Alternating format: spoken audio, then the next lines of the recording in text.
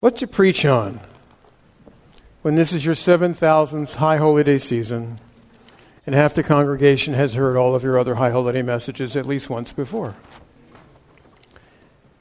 And so what I thought I'd do this year is concentrate on the Haftorah and especially the Torah readings for this time of year. And so tonight and tomorrow morning we'll be looking at sections from Genesis 21 and Genesis 22. Tonight's message is called The Everlasting God. The Everlasting God. Genesis 21, 22 to 34. And of course, I have forgotten to bring up my Bible. So, talk amongst yourselves. Thank you.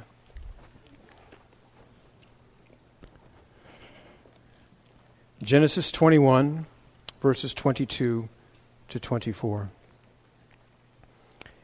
And it came to pass at that time that Abimelech and Pichol, the commander of his army, spoke to Abraham, saying, God is with you in all that you do. Now therefore, swear to me by God that you will not deal falsely with me, with my offspring, or with my posterity, but that according to the kindness that I have done to you, you will do to me and to the land in which you have dwelt.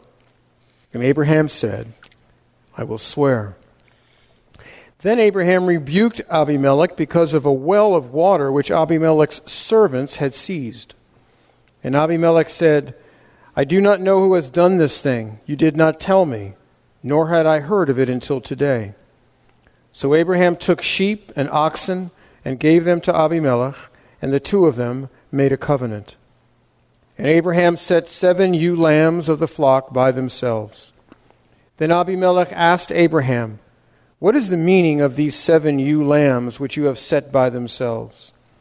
And he said, you will take these 7 ewe lambs from my hand, that they may be my witness that I have dug this well.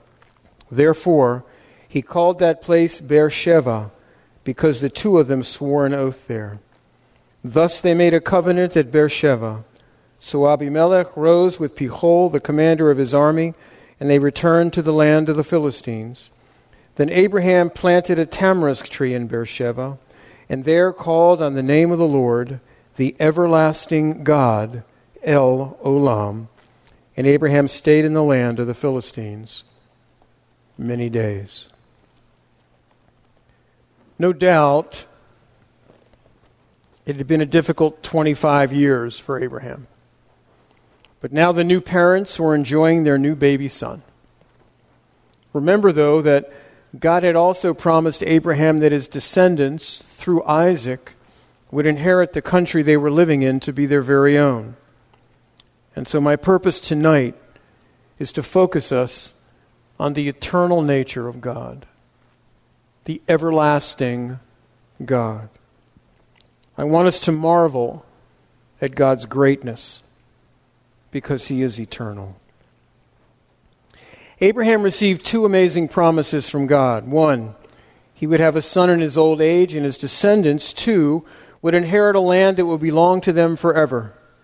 Genesis 48:4, behold, I make you fruitful and numerous, and I will make you a company of peoples, and I will give this land to your descendants after you for an everlasting possession. And so as we come to Genesis chapter 21, Abraham has finally received the son that God had promised. Abraham and his wife Sarah had to wait almost 25 years after God promised a son before Isaac was born. Abraham and Sarah not only had to wait a long time, they had to wait for the impossible to happen. Sarah was 90 years old, and Abraham was 100 years old when Isaac was born. No doubt it had been a difficult 25 years. But now the new parents were enjoying their new baby son. Genesis 21:5-8. Now Abraham was 100 years old when his son Isaac was born to him. And Sarah said, God has made laughter for me. Everyone who hears will laugh with me. And she said, who would have said to Abraham that Sarah would nurse children. Yet I have borne a son in his old age. The child grew and was weaned, and Abraham made a great feast on the day that Isaac was weaned. Remember, though, that God had also promised Abraham that his descendants, through Isaac, would inherit the country they were living in to be their very own. But Abraham and his family were still living in tents. For the time being, Abraham dug a well and pitched his tent in a place he named Beersheba. This would later be known as the most southern town in Israel. It appears from the next chapter, by the way, that Abraham and his family lived in Beersheba for at least the next 15 years or so. And in verse 33 of the scripture that I just read, we find a new name for God, the everlasting God, or in Hebrew, El Olam, the God of eternity, the everlasting God, the God without beginning, the God who will never cease to be, the God who will never grow old, the God to whom eternity is what present time is to us. This describes God as He is, and it extends beyond our greatest vision of who we think God is, no matter how great our concept of God is. He is always greater.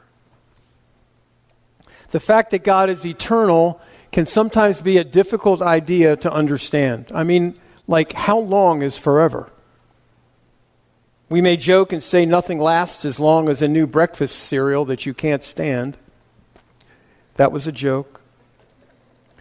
Or nothing wears as long as that ugly carpet whose hideous color you hate. That was a second joke. Someone else put it this way: nothing on this earth lasts forever, with the possible exception of public broadcasting pledge weeks. That was the third joke. These things may seem eternal, but in fact we know that they aren't. Only God is really eternal. And since God is eternal, He is not limited by the constraints of time. He has no beginning. He has no end. He's never in a hurry. And He's never late. The past, the present, the future are all the same to God. This also means that nothing could ever take God by surprise, and that God has never learned anything since He has eternally known everything. Romans 11:33 puts it this way: "Oh, the depth of the riches, both of the wisdom and knowledge of God, how unsearchable are His judgments and unfathomable His ways." God's sovereignty extends through the passing of time and beyond our ability to even see or understand. Picture, if you will, a large table, and there are dozens of objects scattered all over this table. And imagine how an ant would view the things on this table. It would crawl to one object and explore it, then move on to the next object and explore it, and then another, and then another. And we could say, if you will, that the ant would go from one thing or event to the next on that table. We, on the other hand, could look down on the table and see everything all at once.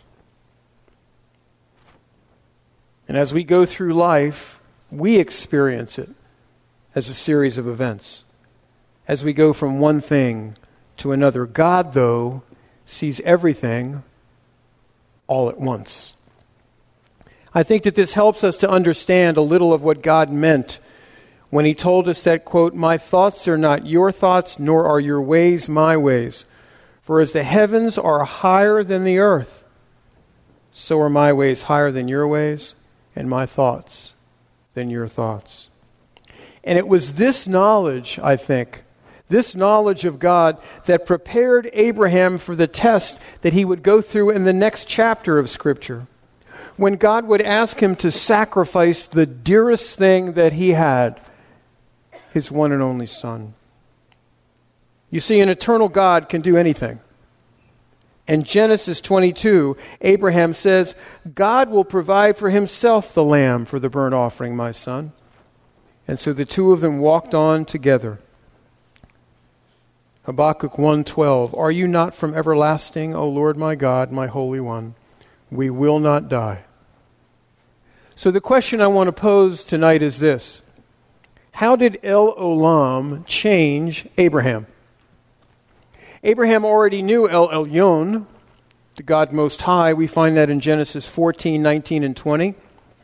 He also knew El Shaddai, God Almighty, or the All-Sufficient One. We read about that in chapter 17, verse 1. But now he had a new name to use in his worship. And it's important as we go through the life that we learn more and more about God so that we can worship Him with a fuller and deeper sense of understanding.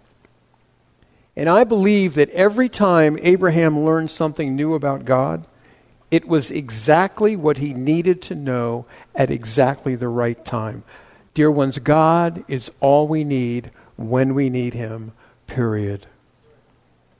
When was the last time you learned something new about God? If that is not exciting to you, then I got news for you. Heaven's going to be boring. We are not judged by the presence or absence of our faults, but by the direction of our lives. The question is, what direction is your life going in? What is different today compared to what you were like last Rosh Hashana? Genesis 21-24, Abraham promised to do right and to not deal falsely. You see, Abraham had given Abimelech good reason not to trust him. In chapter 20, Abraham lied and said that Sarah was his sister.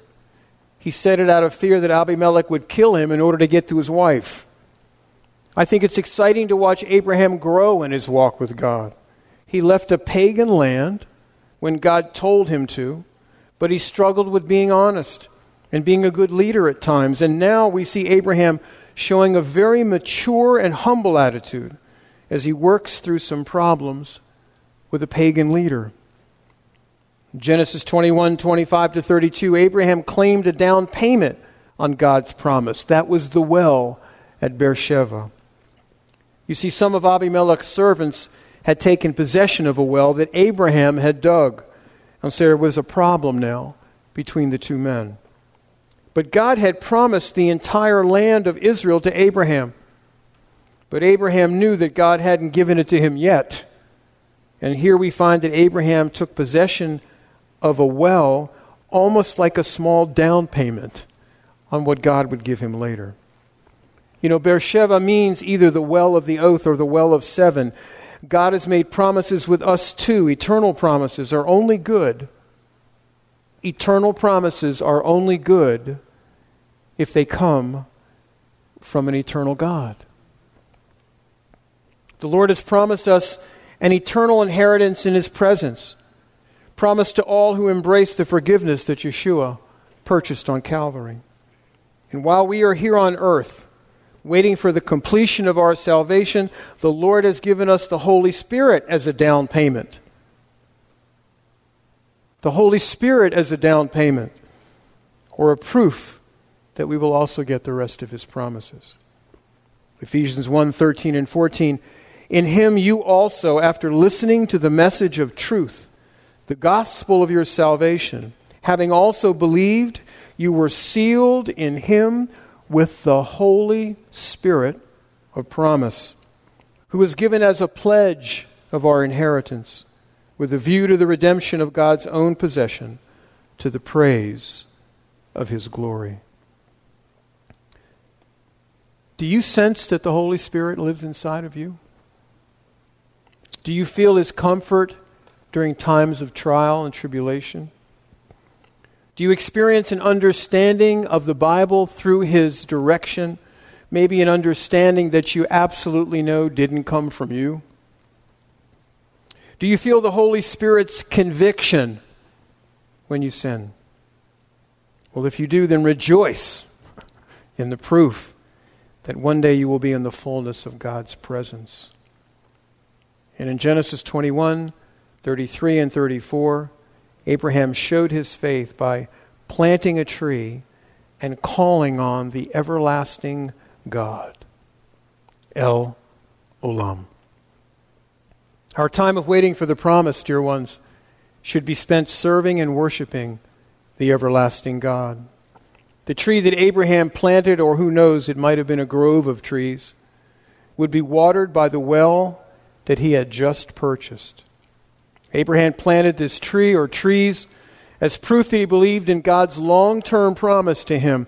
Abraham would probably never benefit from a tree that he planted in his old age, but it showed that he believed that one day his descendants would enjoy it. Now Abraham had something more permanent than a tent. He has something invested in the very land that God promised. Abraham's covenant with Abimelech only guaranteed possession of a well that provides water to sustain life. But God's covenant with us guarantees that we have the living water that gives everlasting life to all who would trust in the Savior. But is Yeshua Messiah everlasting? Well, the Hebrew Scripture called Messiah everlasting. Isaiah 9:6, "For a child will be born to us, a son will be given to us, and the government will rest on his shoulder. His name will be called Wonderful Counselor, Mighty God, Everlasting Father, Prince of Peace." Micah 5:2, "But as for you, Bethlehem Ephratah, too little to be among the clans of Judah, from you will go forth for me to be ruler in Israel. His goings forth are from long ago, from the days of eternity." Yeshua claimed to be everlasting. John 8:38, "I speak the things which I have seen with my Father." John 8:58, Yeshua said to them, "Truly, truly, I say to you, before Abraham was born, I am." And the Brit Hadashah declared Yeshua to be everlasting. John 1, verses 1 and 2, "In beginning was the Word, and the Word was with God, and the Word was God.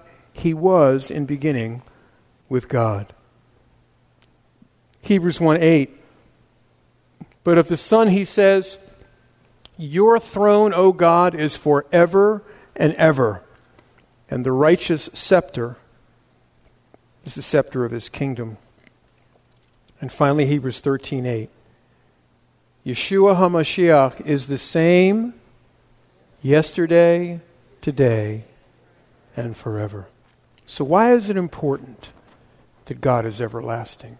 What difference can this truth about God make in our everyday lives?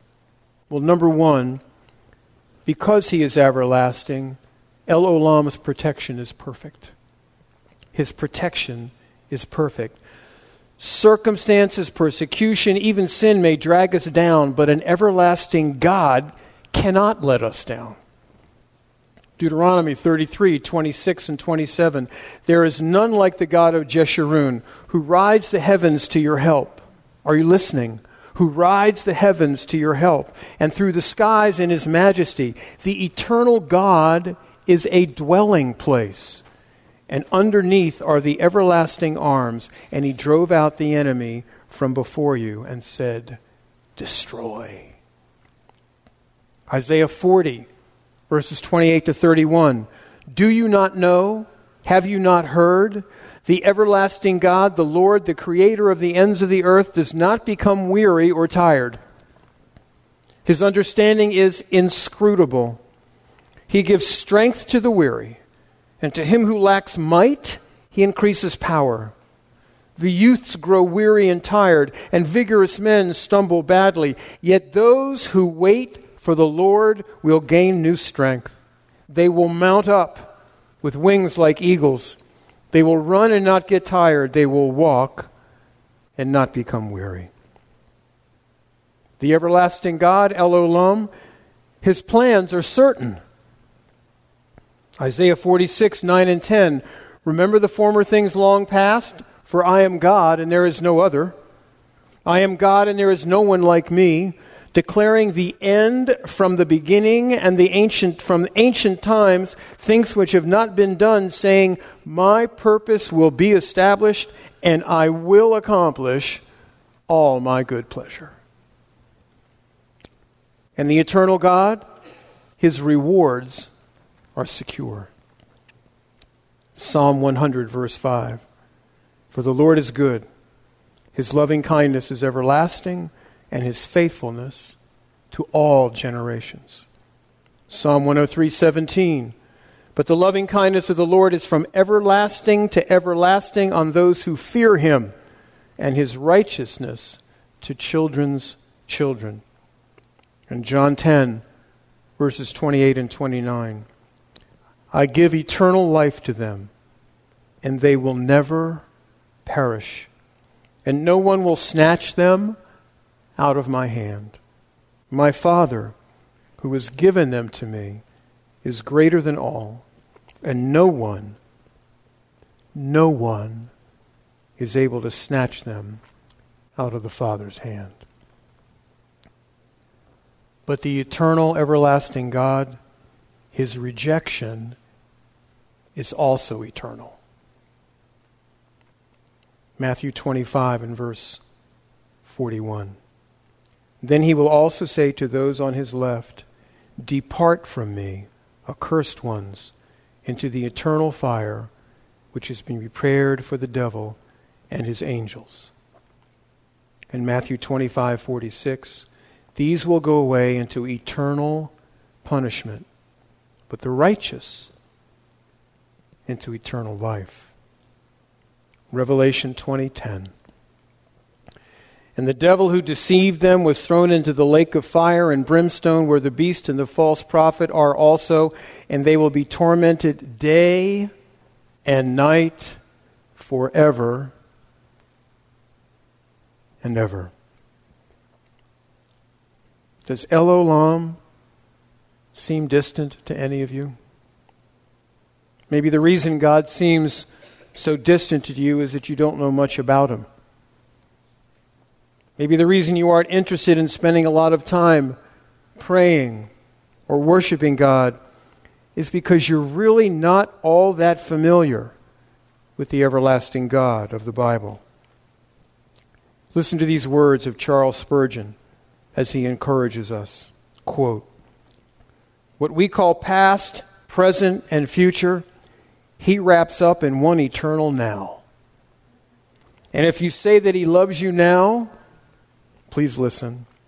You thereby say that he loved you yesterday, he loved you in past eternity, and he will love you forever. For now with God is past and present and future.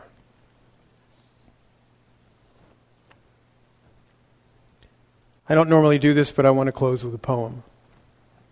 You can praise God, I didn't write it. It's by a gentleman named Isaac Watts. It's called Our God, Our Help in Ages Past. Our God, our help in ages past, our hope for years to come, our shelter from the stormy blast in our eternal home. Under the shadow of thy throne, thy saints have dwelt secure. Sufficient is thine arm alone, and our defense is sure. Before the hills in order stood, or earth received her frame, from everlasting thou art God, to endless years the same.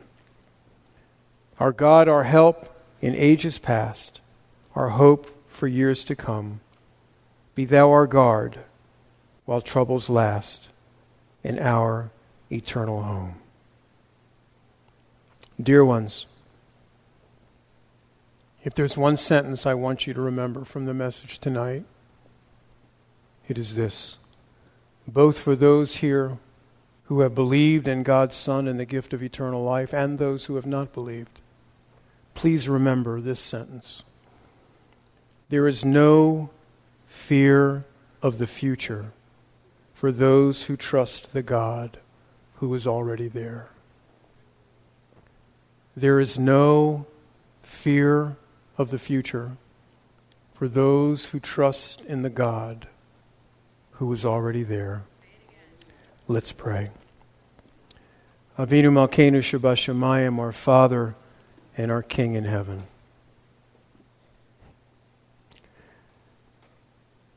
Father, I can't wait till the other side of this life so I can really start learning about you. But I thank you for the lessons you give daily. Lord, I pray for my brothers and sisters here, that they might come to know you more and more each day as they seek your face, as they pray to you, as they open up their hearts, as they repent for things done wrong and praise for the wondrous works that you do in their lives. Lord, I pray for anyone here tonight who does not know you as Savior and everlasting God. May their future be as secure as those of us who have trusted in you. And I pray too for those who have trusted in you but still struggle with fear. I'm reminded, Lord, of a verse that I was reminded of again this morning from the book of Romans. God has not given us a spirit of fear, but a spirit of adoption, so that we might cry out, Abba, Father. Lord, to you this Rosh Hashana evening, I cry out to you for my people and for those who do not know you.